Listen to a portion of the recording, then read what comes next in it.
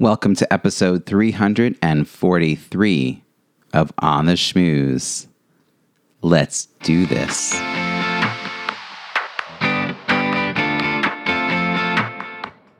Welcome to On the Schmooze, the podcast that highlights talented people from different fields, explores how they built strong networks, and overcame challenges on their way to becoming successful leaders. Now here's your host, Robbie Samuels.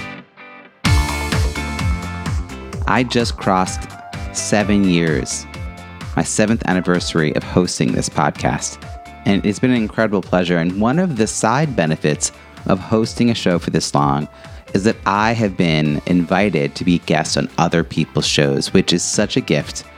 And I have had the opportunity to speak about my latest book, which is all about how to use low-tech solutions to create these highly engaging Zoom events with an eye towards transformational, inclusive, and engaging online experiences. I initially was talking way back when about my first book, which is all about networking. If you've heard me talk about bagels and croissants, you'll find out more about that on any of those shows. And my second book is all about how do you build an audience before you try to sell anything. And there was a period of time where I was invited to speak in lots of shows just because I had this incredible story of going from 0 to 6 figures in 8 months. If you're looking for a guest to share with your audience on any number of topics that I could support you in, please reach out. If you want to see what I'm like as a guest, you can check out the dozens of shows that I've been on, maybe even hundreds at this point, at robbiesamuels.com/guest expert. That's robbiesamuels.com/guest expert. It would be my pleasure to support you in your show. And now, a word from our sponsor, and then we'll dig into this week's interview. You may know you're listening to this show along the Marketing Podcast Network, but did you know there are other great shows on MPN to help your business? Christy Heiler hosts a fantastic podcast called Own It. Christy, tell us more about the show. Own It is all about celebrating women and non-binary advertising agency owners. We talk about buying out of the Boys Club of Advertising because less than 1% of ad agencies are owned by women. And where can people subscribe? You can find the podcast at untilyouownit.com. We're also on the Marketing Podcast Network at marketingpodcast.net. And of course, you can subscribe wherever you get your podcasts. You heard her. Go subscribe. Today's guest has been there and done that. She's a seasoned stand-up comic and speaker, wife, stay-at-home mom, reluctant runner, and cancer survivor. She knows how it feels to be stressed out where finding the time to recharge seems as impossible as figuring out Common Core math. Now companies and organizations hire her to customize an on-message comedy experience centered around their values to tackle stress and burnout.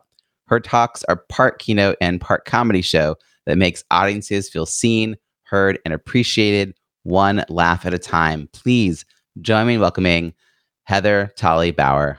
Yay! I'm so happy to be here. And you nailed it. You nailed that intro. You know how hard I've worked on that intro. So I know. Not a single word was amiss. Holly, Heather. No, everybody does that. Oh my gosh, Robbie, it is so common. Does that? I never done that before because I always see your name printed in front of me. I know, Heather. And then you have to say it, and then it's like it's a little brain teaser. Heather Tolley-Bauer becomes Holly. And honestly, if I would have known I was going to stay in comedy, I would have just changed my name to Holly, but I did not. You could have scrunched it. I would have just created my own name. I would have had a stage name, but no, I didn't think I was going to last. Yeah, and you're still doing your thing. Well, welcome from your place in Atlanta, Georgia. Thank you. As you know, this show about building strong networks, and the context is leadership. So tell me, how do you define leadership, and when did you realize you had the skills to lead? So how do I define leadership? I think that leadership is when you can bring people along with you. So I think about it in these terms. So I might answer your question in reverse. I've always known I was a leader, and I was thinking about this, and I don't ever remember being called bossy. And I think that that's the key, right? Like when you can get people on the same page and make them feel like they are a part of it and that they had a say in it, and still get them to do what you see needs to be done. To me, that's leadership. That's what it means to me. is not, forcing myself on people, but bringing people along. Bring with people me. along. Yeah. And you somehow avoided getting labeled with the word bossy growing up. Can you imagine? I mean, I'm 53 years old. I was born and raised in a time when, not only were kids supposed to be, seen and not heard, but women as well. And, but I've always been a leader. And I was thinking about this. I was listening to one of your episodes. So I knew you were going to ask me this question. And I was like, when did I know I was a leader? And here's what I came up with. When I was in the 5th grade, 1980, I was in the Girl Scouts. And the Girl Scouts, where I grew up in Centralia, Illinois, had a father-daughter banquet. And all the Girl Scout troops in my town did a skit. And that was the entertainment. And so I wrote and produced the skit for my troops, father-daughter banquet. And it was a little riff on Queen's Another One Bites the Dust. But it was in the construct of the Gong Show.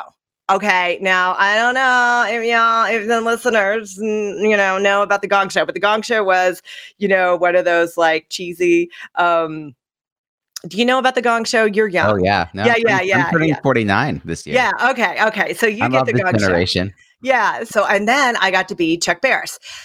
But it wasn't that I took that on and produced that and made that happen. I realized that what made me a leader was that my troop nominated me to do that. And that's when I was like, oh, I'm somebody who people trust to get things done and to do it. So 10 years old, I produced my first off Broadway.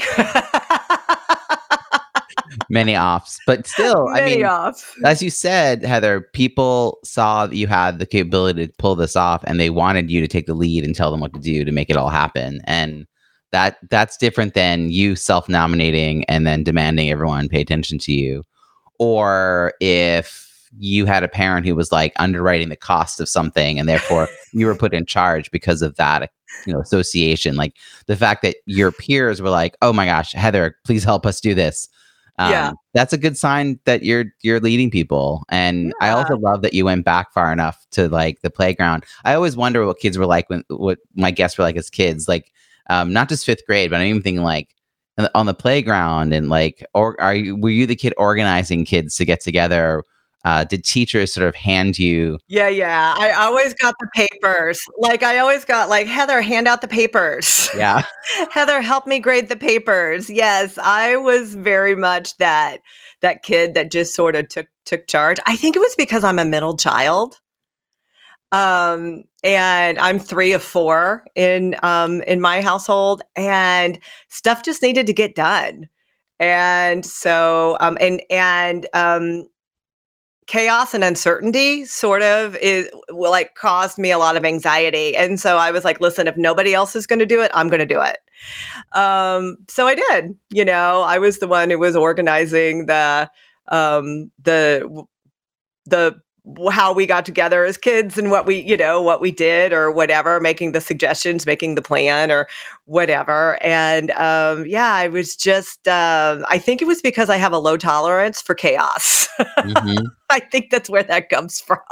Did you end up running for any formal office, school president, something or other type thing? I did. So the other thing was, so when I was in the 8th grade, I did not run for high school student council. I ran the campaign for my friend who was running. And that was the other thing that happened when I realized that I'm just an organized thinker. I just like to organize things, which I think the two things go hand in hand. I think if you are a leader, you're somebody who organizes stuff. And if you are somebody who organizes stuff, then you are a leader. I think the two things come together.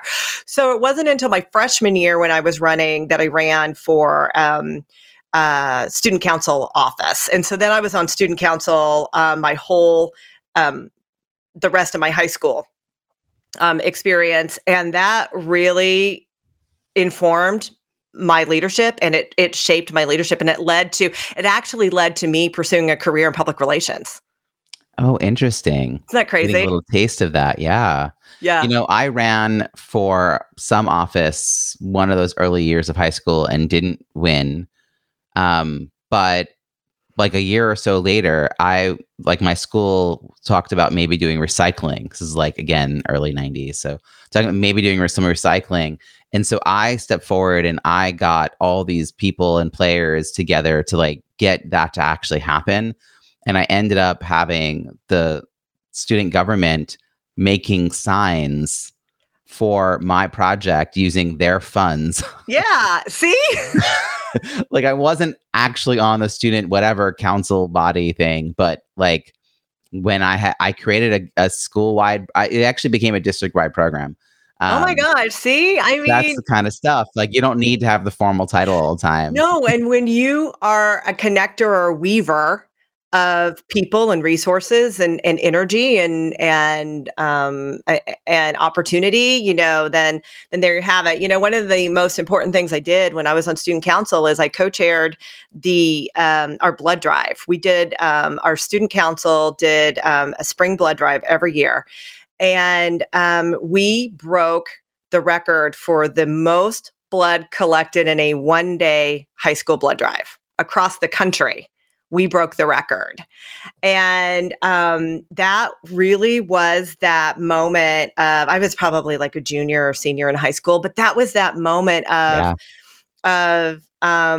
using my love for communications, because I really geek out on communications. I'm just such a communications geek. My love of communications and purpose and messaging and cause-related marketing, and it really like launched me into my my pursuit of a public relations career, which I did for a long time. So did you head off then into college with the PR as sort of the plan that you were going to get into public relations? So no. I did not. I went off to college with the plan. So, okay, when I was going off to college, I graduated high school in 1988. So when I was going off to college, there in my area, there were no public relations degrees. So I went into radio and television broadcasting, and so I went to a community college first. Then when I got to my 4-year school, I went to SIU Edwardsville, Southern Illinois University at Edwardsville. Go Cougars. I had to petition the business school to allow me to take marketing classes because I was a non-business major, because I knew I wanted to go into public relations, but that didn't exist. So I had to sort of cull together my own degree in public relations before the school even offered public relations. That's a skill set on its own, like knowing something and then figuring out how to take disparate pieces of information and making it something new. And also self-advocacy at that age, like determining this is what you wanted and you're willing to stick your neck out to do it and get your way. And then of course, make people realize they should have had this degree available. Well, a lot of people went into public relations. They did broadcasting, and then they went into public relations because they understood the news cycle. They understood how the business worked, and that's how people flowed into public relations. They were journalism majors. So I had a majored in radio and television broadcasting, got my BS degree, which cracks me up. BS in broadcasting just fits. It just sounds right. And then I minored in journalism and then minored in marketing. And not only did I get them to like believe in me, like they were like, okay, yeah, we will let you do this, but don't make us look like an idiot. You know what I mean? Like there was some pressure on me to make it worth their while. And so it all worked out. It was good. By the time you finished college, was the career path pretty much laid out in front of you? Did you know where you were going to go the first few years out of school? No, because I was still living in the area of Southern Illinois, and there weren't a lot of public relations jobs there, nor were there like a lot of broadcasting jobs there. So I sort of, again, created my own path. I became now back in the late 80s, early 90s at this point, drug and alcohol prevention was really being funded at the state level. So I became a drug and alcohol prevention coordinator, which let me put my my communication skills to use, because I was creating public service announcements and campaigns and speaking to kids about, don't do drugs and all of that. Sorry, I'm having such a flashback. This is your brain. This is your brain on drugs. Yeah. Yeah, for sure. Good, strong message that I'm still hearing in my head. I couldn't take credit for that public service announcement. Yeah, that would be a good one. That would have been a good one. So, again, I sort of took the opportunity, the job that was available to me, and I sort of just crafted it into really taking on a public relations role. And that's what I did for a while. What led you to change that path? I mean, that's a worthwhile endeavor. Like, you're putting energy into something that's needed. Why was there a shift?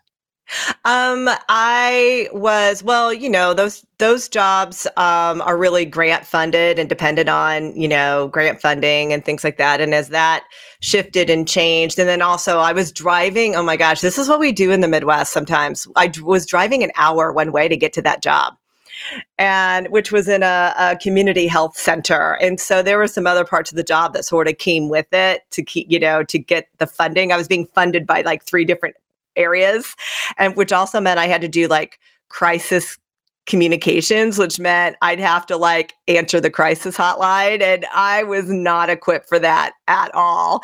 So I had the opportunity to take a job that was closer to my home. So then I went to go work for the community college where I that I had attended in my community. Was their non-credit. It was called community education. So that was all the classes that we were offering that weren't for college credit. So it was kind of like a ballroom dance and any kind of adult ed stuff. Recreational fun things to learn. Yeah, cool. Yeah. So that people had an experience with their community college, and that was a ton of fun. I did that for a few years, and I didn't really work in corporate public relations until a couple of years later, when my husband now and I moved to Connecticut. But I had a pit stop with the American Red Cross, and then I'm old, Robbie. I've had a lot of chapters. Well, I was just thinking, you were almost a decade out of undergrad by the time you had an opportunity to actually use your degree in a formal way. I was probably not quite a decade, but let's see, 23. Yeah, I mean, I was in my late 20s. Yeah. I didn't think about it that way. Thanks. But you were using it all the whole time. It sounds like you found, I mean, the kind of skills you learned were applicable in lots of situations. And well, that's the thing about communications. Yeah. Is it's a lot like sales, right? Like, you're selling all the time, whether you are a salesperson or not. You are communicating all the time. The time. So that skill set and that love of it has served me well, because you have to be able to persuade people, inform and persuade people to do a lot of different things. Was PR everything you thought it would be once you finally got to have that corporate role? Yeah, it was, and then some.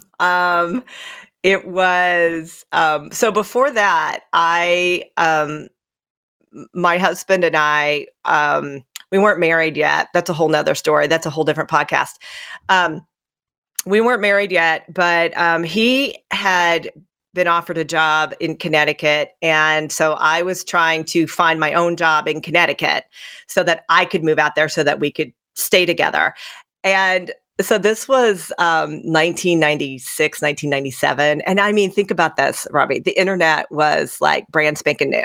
Like the internet was, people didn't have home computers. You would go to a computer library, right? You would go into a computer, like a center, right? Yep. And you would log on and you would like dial up modem, blah, blah, blah, blah. So I found a job on the internet with the Connecticut American Red Cross, their blood services program. Who knows blood better than me? Nobody. Why? Because on my resume, what had I done? Had the most successful one-day high school blood Look at drive. that. Comes back. Great callback. I know, great callback, right? And but this was before, LinkedIn, da da da da da da. So here's what I did. I was applying for a public relations job, a job in their communications department. I created a campaign for them, sent it to them, and said, hire me, don't hire me, use it, don't use it. But here's a campaign that I created for you. And it got me an interview. So I flew to Connecticut and did the interview. And they said, listen, we love you. We can't offer you the communications job. We sort of have already done that, but we would love for you to work in our blood services area. So I took a job with them to create, to coordinate blood drives in a particular area, which was very much a sales job. And you were responsible for promoting your own blood drives and recruiting your own blood drives and making it successful. So again, still not in corporate public relations. Right. Using all these skills. But using all the skills. So then I did that for about a year or so. And then I got my corporate PR job. And it was everything I hoped it would be. Did you finally get that role in the PR job through networking, or like was it another one of these? You just found something and applied for it? It was through networking. It was through going to the local Chamber of Commerce job fair, and which is how it was done back then. Yeah, you went to job fairs. And you had to like talk to people face to face, and you had to sell them on you. We took our little paper resumes and we had to say, this isn't okay. So this is what you're looking for, but this is what I do. And I think you want me and not this thing that you're looking for. Like you had to sell yourself. So that's what I did. So I was talking to somebody and they said, I know somebody, and they were like 3 tables down. And so they walked me down there and they said, we can't use her, but we think you can. And I got the job. Wow. Putting yourself out there, making a pitch. That's crazy. Awesome. You're bringing me back to all these big gymnasium setups. Yeah. Yes. That's great. So I know you today through Innovation Women, which is a wonderful organization that Bobby Carlton runs. And particularly, you and I know each other through a weekly event that she hosts every Friday called Speaker Friends, because she says speakers need friends. And the focus of Innovation Women is getting more women and other underrepresented voices on stages. And I am thrilled that I get to be a member and get to support and be a part of this community.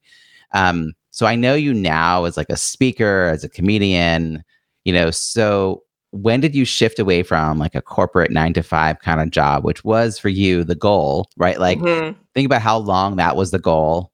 I also said, in your intro, you mentioned being a mom. So like somewhere along the way, there's kids and a family and like having to focus time and energy on that. So when did your journey sort of shift a little bit? And when did you decide to start focusing more of these entrepreneurial kind of endeavors? So I left my corporate job in 2006 and started my own business, which at the time was a business. It was a personal concierge business. So I was creating like the gig economy before there was a gig economy. So I didn't have any children yet. I was burned out in the corporate world, and I felt like I needed to do something. Like I didn't feel like it would be okay for me to just stay home if I didn't have children. I just felt like that would be frowned upon. So I started a personal concierge business. But then in 2008, the economy tanked. I had a baby. I went back to public relations consulting, did that for a while, had some success doing that. And then my family and I moved to Atlanta. And so now this is like 2013, 2014. And my son was going off to kindergarten. My husband is an executive with the Fortune 50 company. And for the first time in my life, I didn't have anything for me. So I said, well, what's like the craziest thing I can do? And I Googled stand-up comedy, and there was a class starting, and I took the class, and that was 8.5 years ago. I've been doing it ever since. Wow. This was your it's my turn, next chapter. Like, kid goes off to kindergarten, mama gets on stage.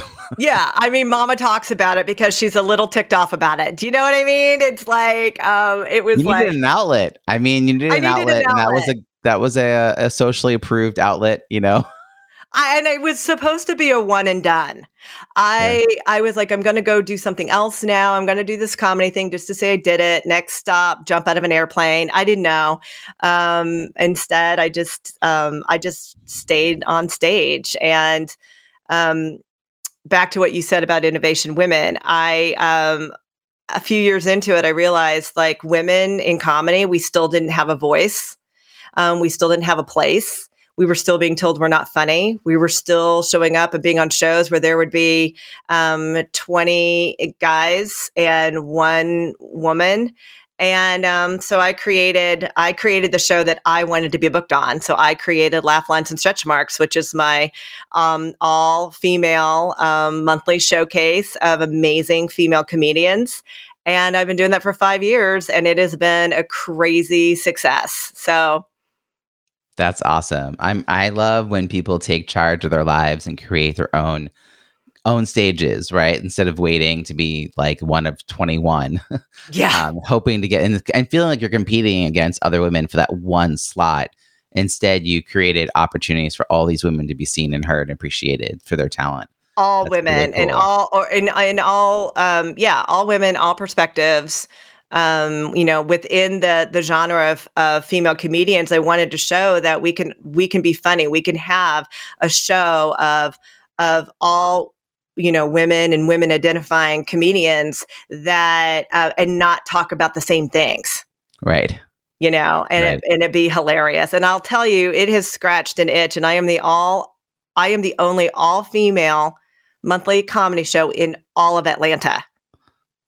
And it's 2023. Yeah. So people need it. Mm-hmm. That's really cool. I mean, that also is a very entrepreneurial spirit. The fact that you were thinking about building community in that way and hosting something. How did the pandemic shift some of that? Because I imagine you were gathering at comedy clubs, and then 2020 happens.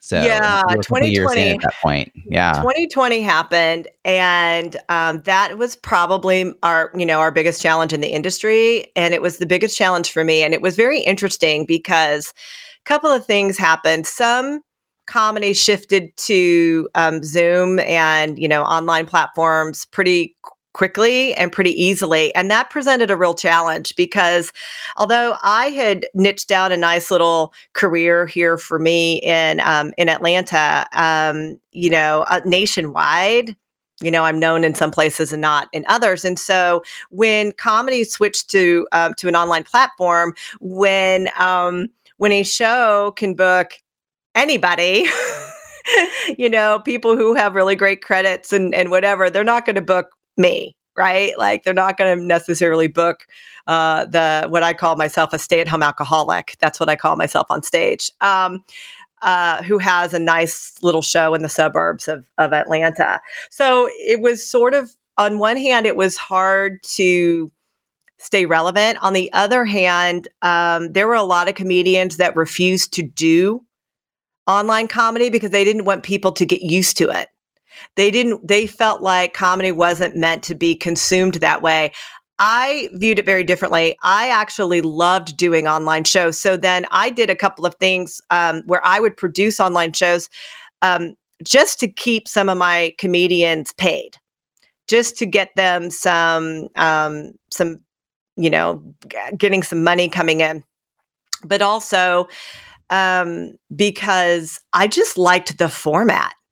I feel like if you do it well and if you do it right, it can be very engaging and engaging in a way that in a club can't be. And, when I'm looking at little squares of people, when they have their cameras on and their cat runs across the computer or whatever, like that's a joke. That's an opportunity to engage, or when they're eating their ramen while they're watching the show or whatever, that's an opportunity to engage. And so I really, so I embraced it. I leaned into it. I sort of harnessed it, but it also forced me to do this thing that I'd been thinking about, and that was bring my business communications and my comedy together. And the Venn diagram created this custom comedy for companies looking to just give their employees a laugh break in a very stressful time. So I ended up getting hired by companies to jump onto their sales meetings or their kickoff meetings or their year-end stuff or their year-end or beginning of the year employee conferences and just make people laugh. And I decided to do it in a way that was different, in that not just bringing my normal comedy, because my normal comedy maybe isn't corporate clean, but taking my business communications experience and expertise and saying, great, let me do a deep dive into who you are as a company. What are your pain points? What are your challenges? And let me write jokes about that. And the jokes always, lift up and never punch down. And it really took off. It was exactly what people wanted and needed. And it really, I've done it live also, but there was just something about doing it on Zoom or Microsoft Teams or whatever that just really resonated with people. Yeah, I love the innovation of that shift from, comedy for comedy's sake, and then realizing you had maybe something else to offer. You weren't getting access to the same stages that you might have been because the pandemic had changed everything. Like you, I embraced Zoom. I know you did. And it's funny because, at first I remember sitting there in March 2020, just really like almost like scratch your head moment. Like, how are we going to make this be engaging and interesting and enlightening and transformative? And I don't even think I was thinking that big. I was thinking just like, how do we make this not bad? In fact, no more bad Zoom came out of a joke. Someone said Zoom's a 4-letter word. Please, no more bad Zoom. And that was like on my first Zoom that I hosted. Someone said, Zoom's a 4-letter word. We were like a week in to the pandemic and someone had already said that. And that's how I got nomoorbadzoom.com and started hosting my weekly event. And built an empire around it, right? But I now see what you're saying. I think that there is a lot that we can do with that medium, but if people haven't bothered to explore it, they're so far behind on that thinking that they can't see it. And what I love about it is the surprise and delight, where people expect it. It's like the bar is set really low.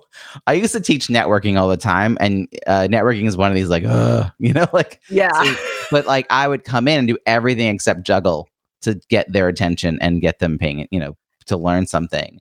And they would leave feeling so revived. And it reminds me a little of that. They're coming into these Zoom calls and then you show up. What I love about that in what you're doing and in Zoom is it allows, so I have been a networker from day one, and it allows me, you, everybody to network with people we would never be in the same room with. Right. And I mean, I know that's such an obvious thing to say. It's like, duh. I mean, I know I'm not, I'm not breaking new ground here in saying that, but the people that I have met through Innovation Women, in particular, are the people that have become my business partner has come from that. I would have never met her. I would have never connected with a burnout expert who then said, hey, Heather, I want my stuff to be funnier. And by the way, we got together and I was like, you know what? We all know laughter, raises your happy hormones and lowers your stress hormones. You're talking about burnout. Let's come together and create something that does both. Teaches them how to address their burnout and also gives them an immediate laugh break, which is immediately going to lower their stress. That would have never happened if not for a couple of things. One being the medium of Zoom, and the other just being open to looking for those opportunities. And that's something you're really brilliant at. So first of all, give a little shout out to your partner. Oh, Dr. Sharon Grossman, the burnout doc. She's amazing. Go look her up. Yeah. We'll put information in the show notes. I think, figuring how to translate something you did in person, like comedy, into this medium requires a lot of trial and error, a lot of willingness to like fall flat. And the audience is really appreciative when you figure it out. It doesn't even have to be a major revelation for them to be like, wow, that was actually a really good, we really enjoyed that.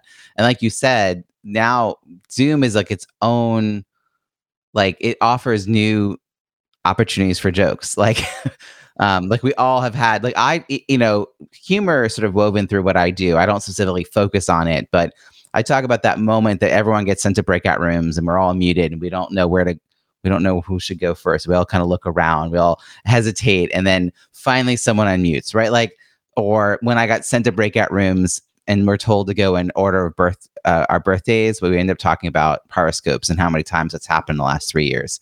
So we don't actually talk about the topic, we talk about our horoscopes. Like that's like a very Zoom specific or whatever. I happen not to be a fan of some of these other platforms, but like that's a very virtual platform. You wouldn't get that joke unless you'd experience those moments. So in comedy, that is the things that make us laugh, right? Our shared experiences and common experiences and embarrassing moments and things like that.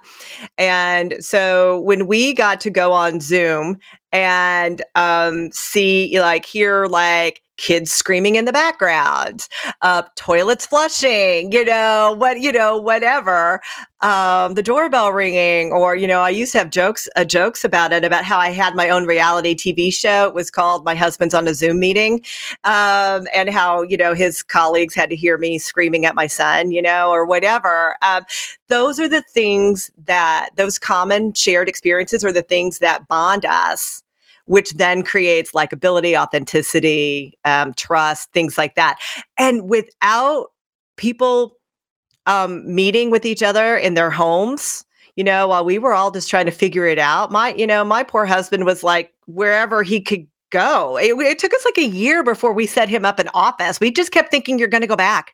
You're going to go back, 6 more weeks. There's 2 weeks, honey. And then 2 weeks turned into a year. Yeah. And then, and he's still home like 2 or 3 days out of the week. And so, it really gave us some insight, and it made us all realize that we're human and we're all dealing with, we all have kids, we all have roommates, we all have whatever.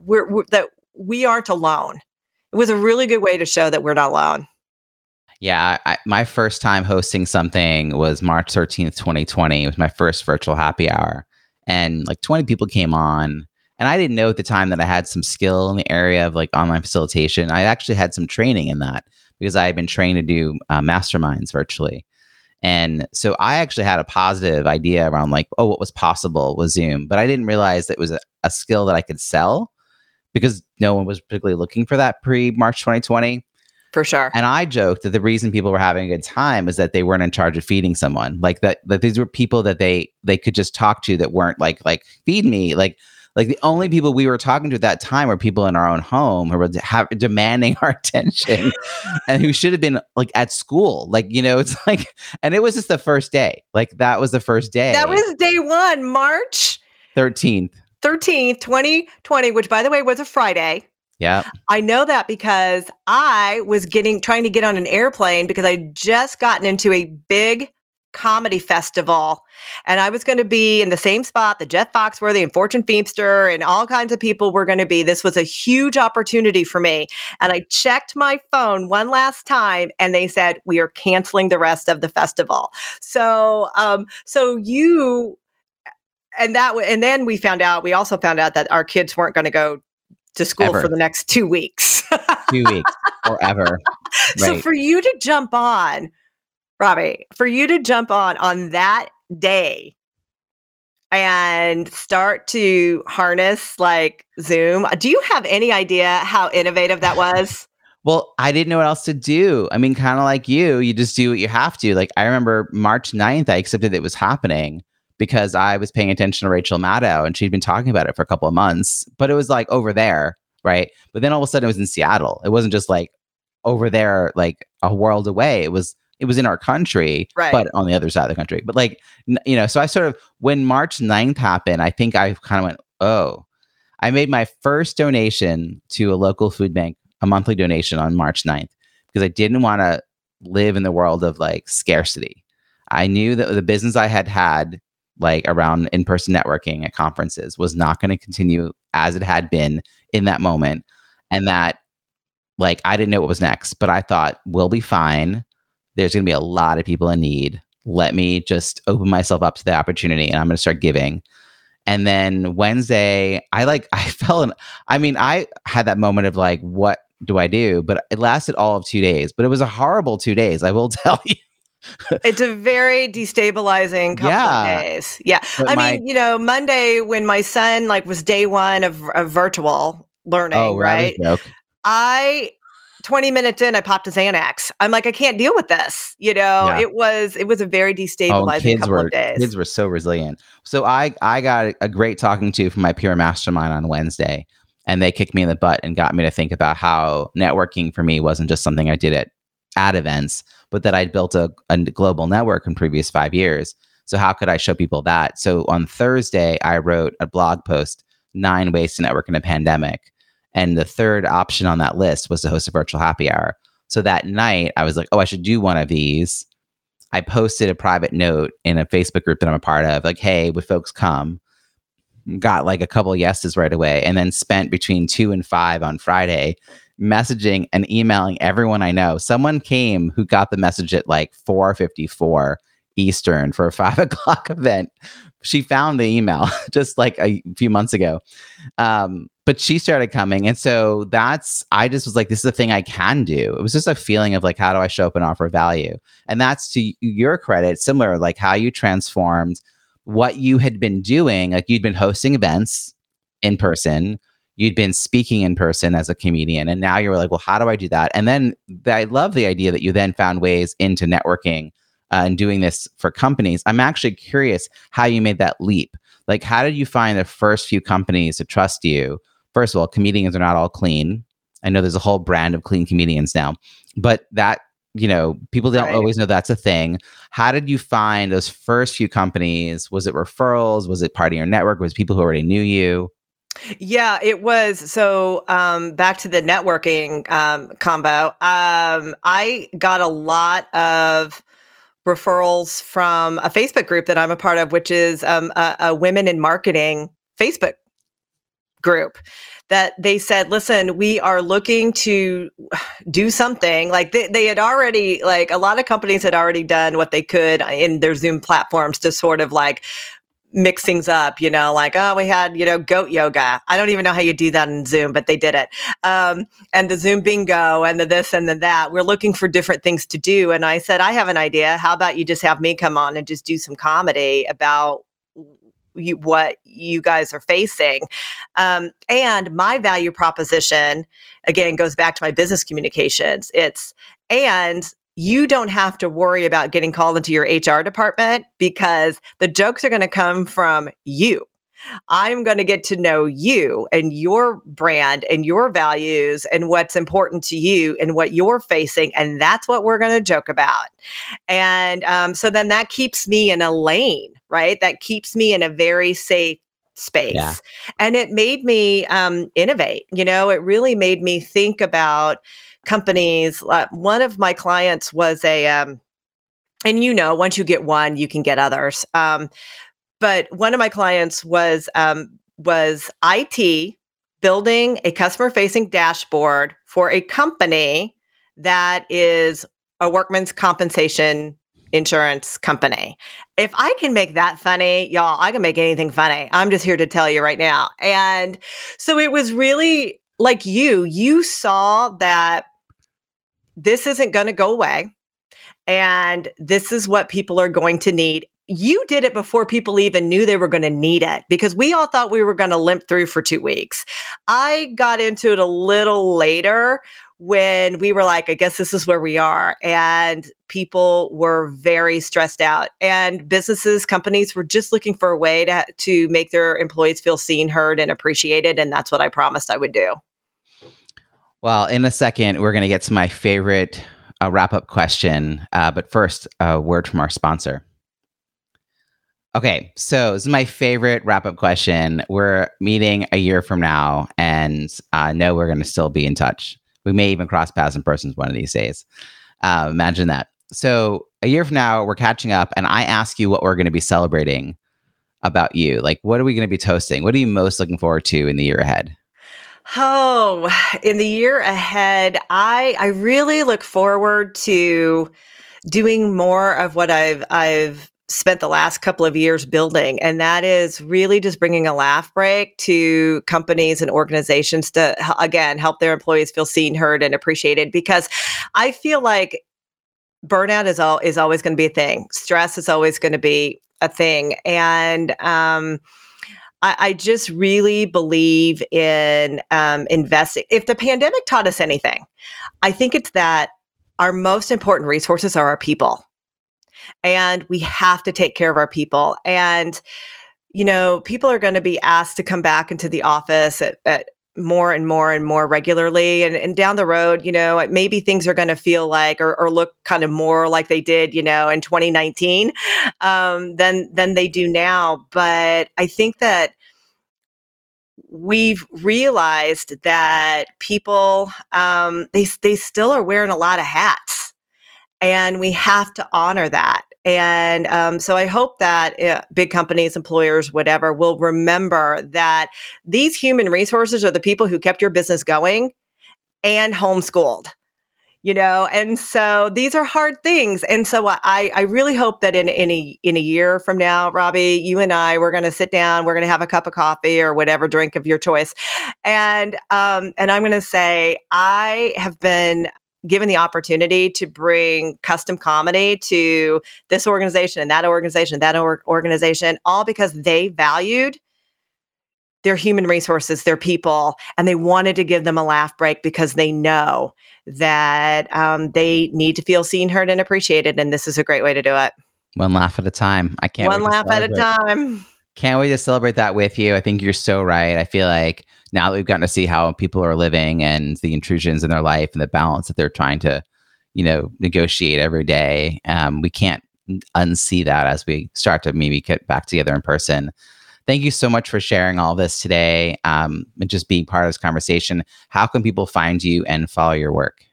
So mostly on website, -up.com. -up is all one word. It makes fun of the fact that I have a hyphenated name, which I don't recommend. And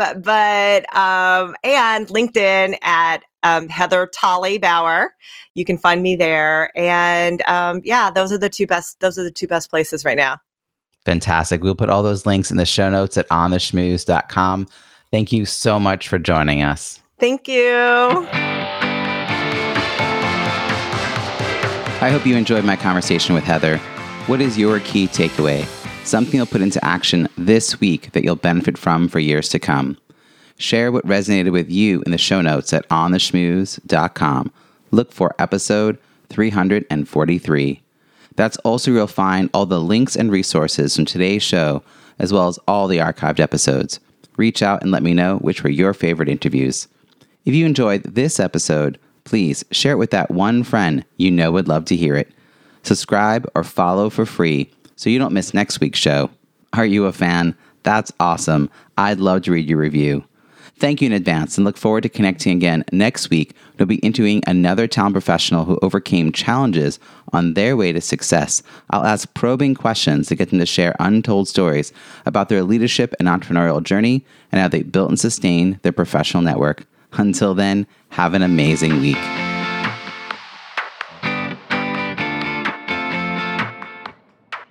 Thanks for listening to On the Schmooze podcast at www.ontheschmooze.com. That's On the Schmooze, SCHMOOZE.